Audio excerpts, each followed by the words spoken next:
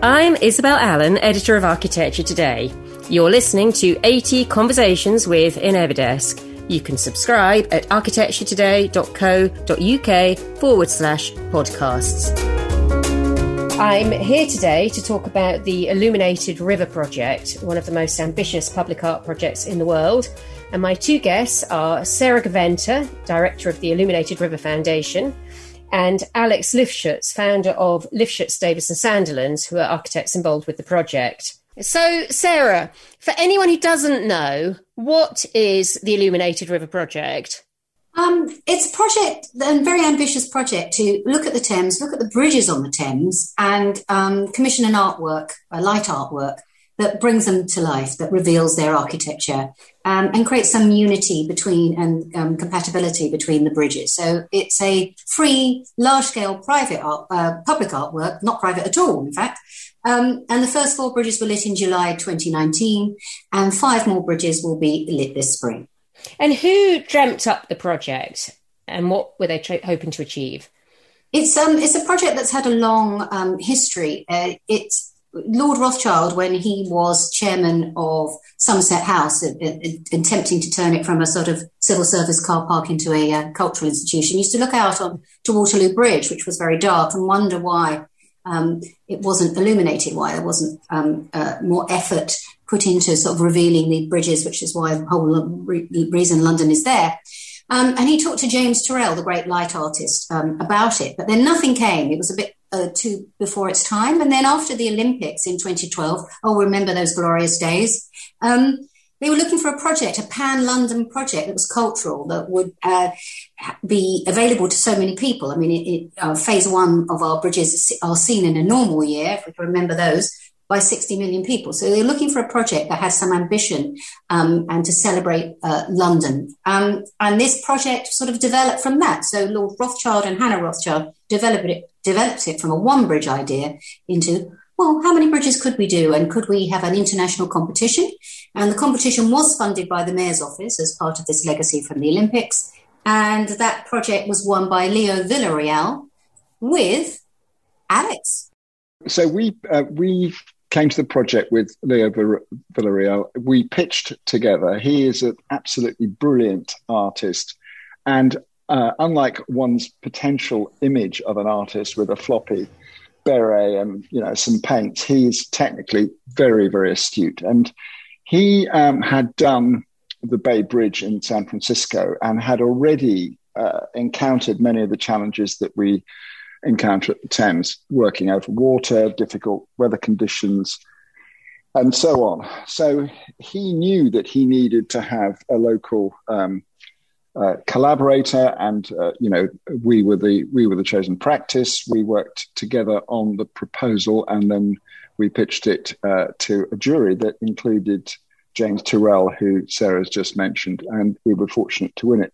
And I suppose our sort of collaboration is quite an interesting one between an artist and a non-architect, a sociologist, in fact, in that, we understand what each other does, and we are sort of careful not to overstep, but at the same time, there's a great deal of overlap, because obviously we know a little bit about lighting, having lit several environments up and down the river ourselves, and also, he knows a lot about technology. So there's this overlap, which is rather intriguing. And, so let me just ask, was it controversial giving the commission to an American artist? I mean, it's kind of the quintessential London project, isn't it? Yeah, no, it's a good question, but it was an international competition. Yeah, I think it should be. Yeah, and he won. And I think actually it's a fresh pair of eyes. We've got Alex's eyes that knows the bridges really well. In fact, his practice has designed one of the bridges that is within the scheme. And to have a fresh pair of eyes on London, who saw it, and Leo has seen it as a great honour, and is very respectful of that environment. But in a way, he comes without all the baggage as well, which I think isn't a bad thing. And I think it was it felt like that shouldn't be an issue about whether he was from London or not. And I think the rest of the team are. So we've got Atelier 10, who are great environmental and lighting designers and engineers, and we've got, planners, etc. It's a very London-based team who sort of know and breathe these spaces, and Alex's practice know this area of the river so well. So, and that's helped Leo a lot. But we've had to explain things to him, like that the bridges, we don't own the bridges, which is really interesting, and that they change colour when babies are born, and so he can't have his artwork on there for when royal babies are born. Oh, who knew? I didn't know that. So Tower Bridge, when George was born, it went blue. It was just as well their first baby wasn't a girl, because actually Tower Bridge's lighting scheme wasn't sophisticated enough to go pink, so they'd have been a bit stuffed.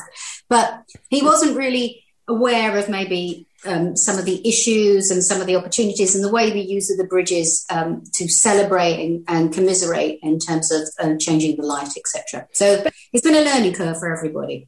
But that in itself is fascinating. I mean, I find that quite moving, really. And God knows I'm no royalist. But actually, if you can just draw attention to that kind of cultural significance those bridges have had in the past, that in itself feels like quite an important civic contribution.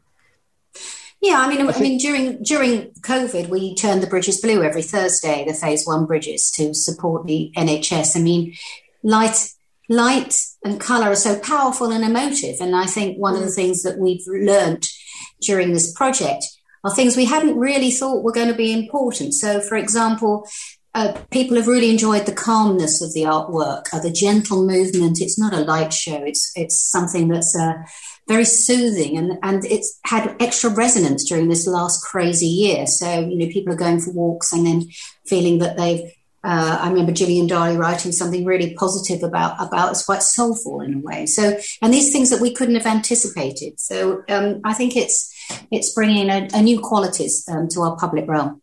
Well, I guess there's something, isn't there, in the abstract nature of it that allows it to be appropriated for different meanings. And I mean, one of the questions I wanted to ask was whether you considered a more directly polemical approach. And I was thinking about projects. So the RSA, for example, sponsored a spate of projects, which I'm sure you know, where, you would kind of get words written and maybe it would say, I don't know, pollution or something. And, the word gets stronger, the more filthy the air. Or we had that sort of very kind of strident moment in our history when the unemployment figures were always written up in lights on City Hall. And, clearly you've got these incredibly high profile, effectively hoardings, or they could be, that everyone can see, that almost by their definition can't be obscured.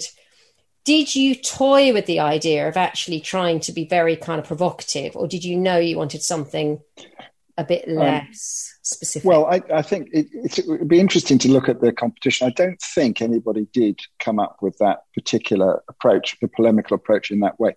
Our pitch, the polemical bit of our pitch, was something we've gone on to develop called Saving the Night, which was that whilst we wanted to light the bridges with art, we also felt very strongly that there was far too much light around in London anyway, and that it's a bit like going to a theatre.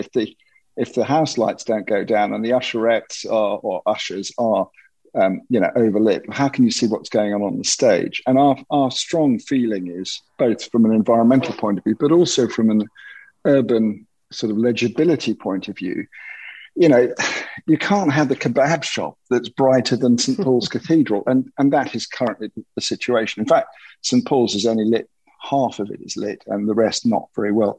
So it was also about, what is important in our life in the city? What is our culture about? And how do we navigate a city? And we navigate, maybe some people navigate by the kebab shop, certainly at 4 a.m. in the morning. But, that it is important that we recognise the culture of our city and that we emphasise that. That is the theatre of living in a place like London. This is AT Conversations with an Everdesk, making powerful, affordable virtual desktops a reality. We're not political, so having something polemical, you can't advertise along the river. The only reason why that Oxo Tower has that sign is that they were able to put it in as a piece of stained glass artwork because, it's a blatant advert. can't advertise by the river. And also the bridges, they have identities of their own. So really what Leo is doing is sympathetically sort of revealing their sort of architecture. So the way that he's lit them, the light and the bridge becomes the artwork together. So that's really important. And because they're so high profile, as you say, so visible, you can't have something that is so distracting. This is not a TV screen. It needs to last at least 10 years. It should be something you can enjoy and also ignore if you want to, So it can't dominate. I think that's incredibly important. And in fact, we've got some fail safes. So for example, Millennium Bridge, which, is a piece of art in itself designed by Foster's, the light can only ever be white on that because that's the right thing to do with that bridge. It's certainly what the architects wanted to do, and Leo worked with them to do that so that our work can't be changed to, our kit can't be used for other purposes. And because it's all computerized, the last thing we want to do is create something that could be hacked and find all sorts of strange things, popping up across these canvases across the Thames. That would be a disaster. So I suppose on that note, obviously at the moment, we're at this point where the safety of our public spaces and streets is very much in the public spotlight. How do you see your project as standing within the whole debate about urban lighting, the difference between a nighttime city and a daytime city? Alex has obviously touched on this. I think we know that a 24 economy is key to a successful city, but at the same time, we know that from a wildlife perspective and frankly from a mental health perspective, for a lot of people, you don't want the day to feel like the night. The rhythm is very important. Do you think the Millennium Bridge project has forwarded our understanding and our focus and our willingness to invest in projects that look into light and how it impacts on city life? We looked at things like, the lighting schemes on some of the bridges previously had been on till dawn, and that had been set in the 1970s. So we said to the City of London, 24-hour city, actually it's pretty much not after 2:00 in the morning. Why don't we just turn all the lights off on the bridges so the artwork disappears at 2:00 and that we reclaim the darkness? Because we've kind of got the wrong name. We're not illuminating the river. I mean, Alex's team have worked so hard to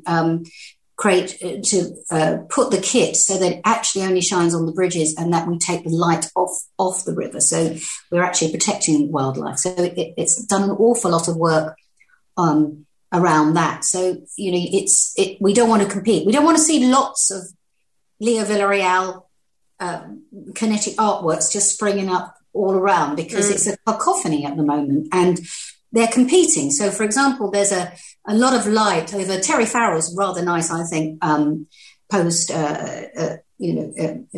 postmodernism building, which above, it's Charing Cross Station, isn't it? But it looks like a Wurlitzer.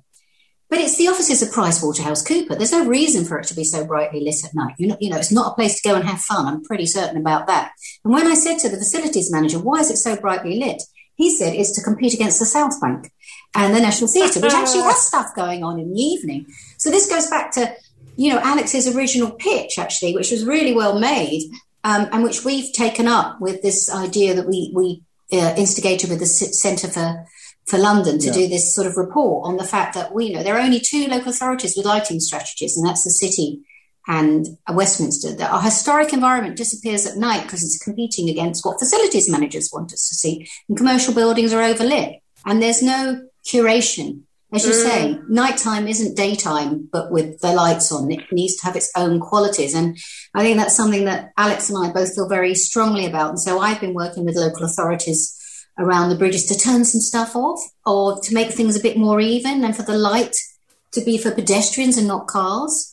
And then Alex has a bigger vision, don't you, Alex? Which he needs to be. I've mentioned the idea of saving the night. We've worked with Mark Major of Spears and Major on a sort of vague campaign to try and explain that the night is not the same as the day, but with the lights switched on, it is a different mood, it's a different environment, and there's a lot of nature that happens at night.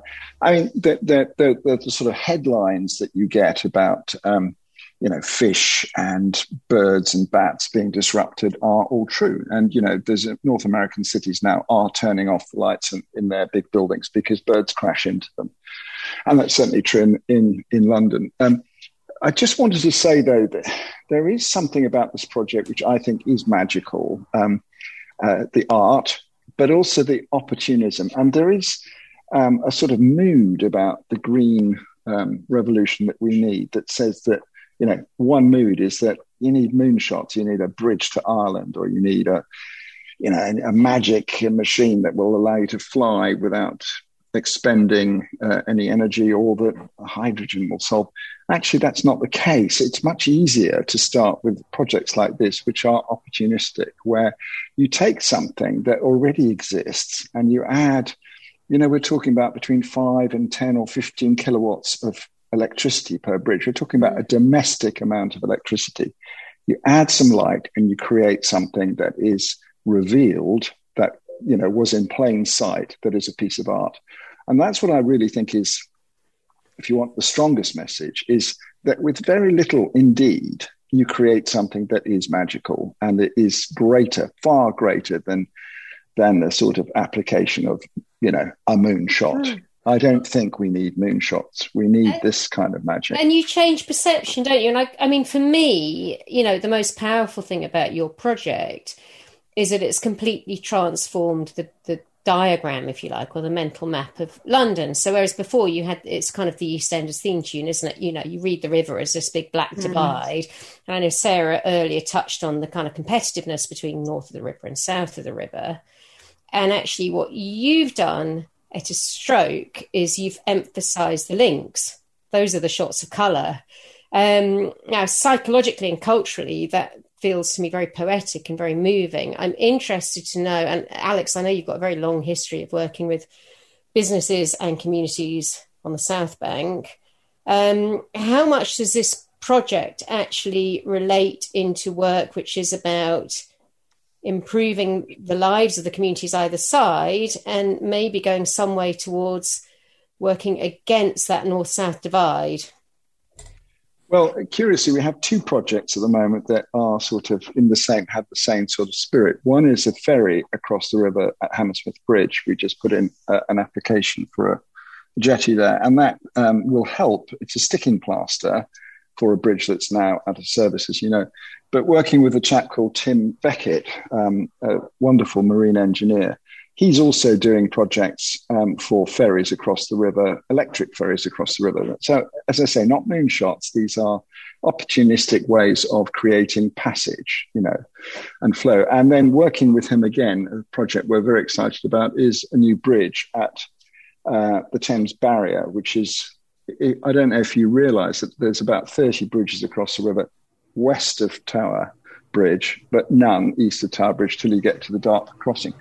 So the whole community of East London and South East London is not served by crossings. They have to go into tunnels or on the DLR, or dare I say on the Woolwich Ferry, or that absurd, the Emirates gondolas.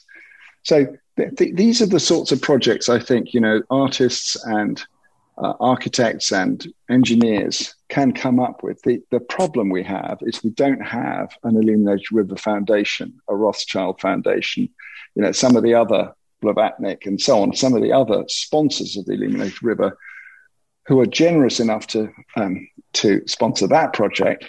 But we need a way of funding and financing, even if it's just the seed finance, other green projects that, people locally want and are promoting. And that, I suppose, is the lesson. Here you have something tremendous being funded by people who understand arts and culture.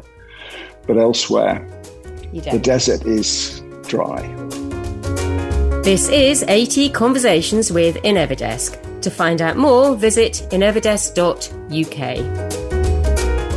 I would say there was an awful lot of learning about how two local authorities, who've got the same jobs, who share a bridge each side of the river, couldn't tell me who was the person that did the same job on the other side of the river. There's no conversation. There were 5 bridge owners, none of whom ever had conversations with any of the other bridge owners. So it's all about boroughs and who owns what. So we just see it as a landscape, don't we, or as a riverscape.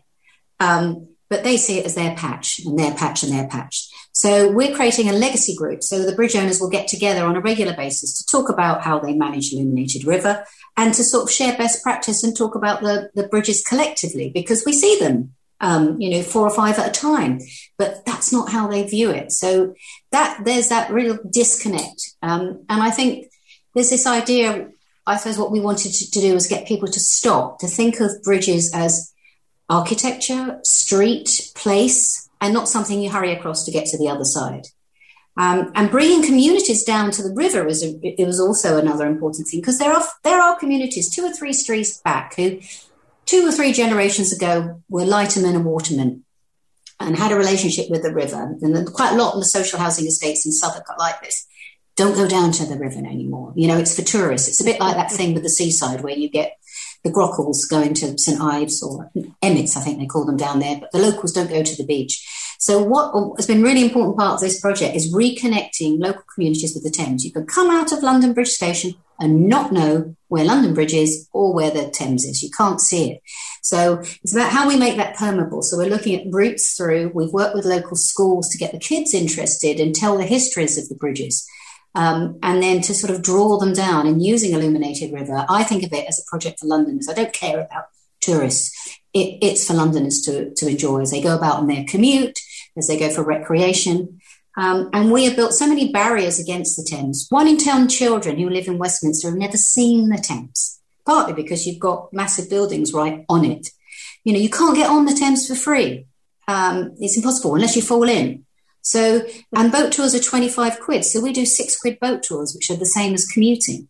So we're trying to find lots of different ways of getting communities re-engaged and making sure that this project is for them. This is why London is there, isn't it? That's because of the Thames. So we found ourselves as also like an honest broker, having conversations with over 50 community groups. But there is no czar for the Thames. There is nobody in the GLA who's looking after the Thames. There's a PLA, where that's very, commercially driven. But there's no one looking after the Thames for Londoners. Okay, I'm going to ask one last question before we go to Alex. So obviously none of us anticipated coronavirus and the complete degradation, really, of our cultural and civic life. I don't know the answer to this. Did it suddenly feel like, why are we spending huge amounts of philanthropic money on something nice and sparkly when there's such widespread economic and social turmoil? Or does it now become something we desperately need, a symbol of togetherness and hope? What has COVID done for the project?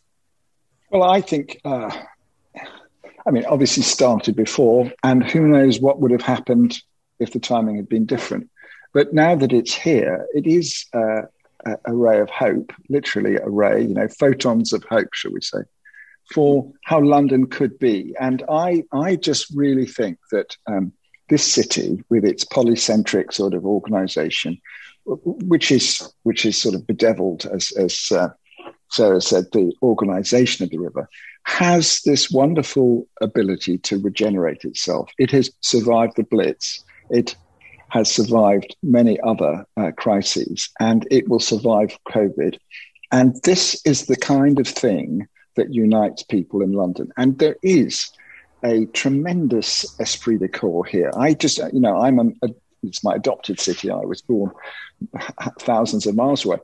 But I just believe that there is a sort of spirit in this city that will overcome COVID and overcome all the heartache that will follow, because there will be a lot of heartache. There will be a lot of unemployment. There will be a lot of mental health problems. But I think, with projects like this, embracing art, culture, engineering, architecture, transport, all the things that this project represents, we can live better lives and we can be more optimistic. And that is a fantastic place to end. Alex and Sarah, thank you very, very much for joining me today. You've been listening to AT Conversations with Innovidesk. To subscribe, visit architecturetoday.co.uk/podcasts.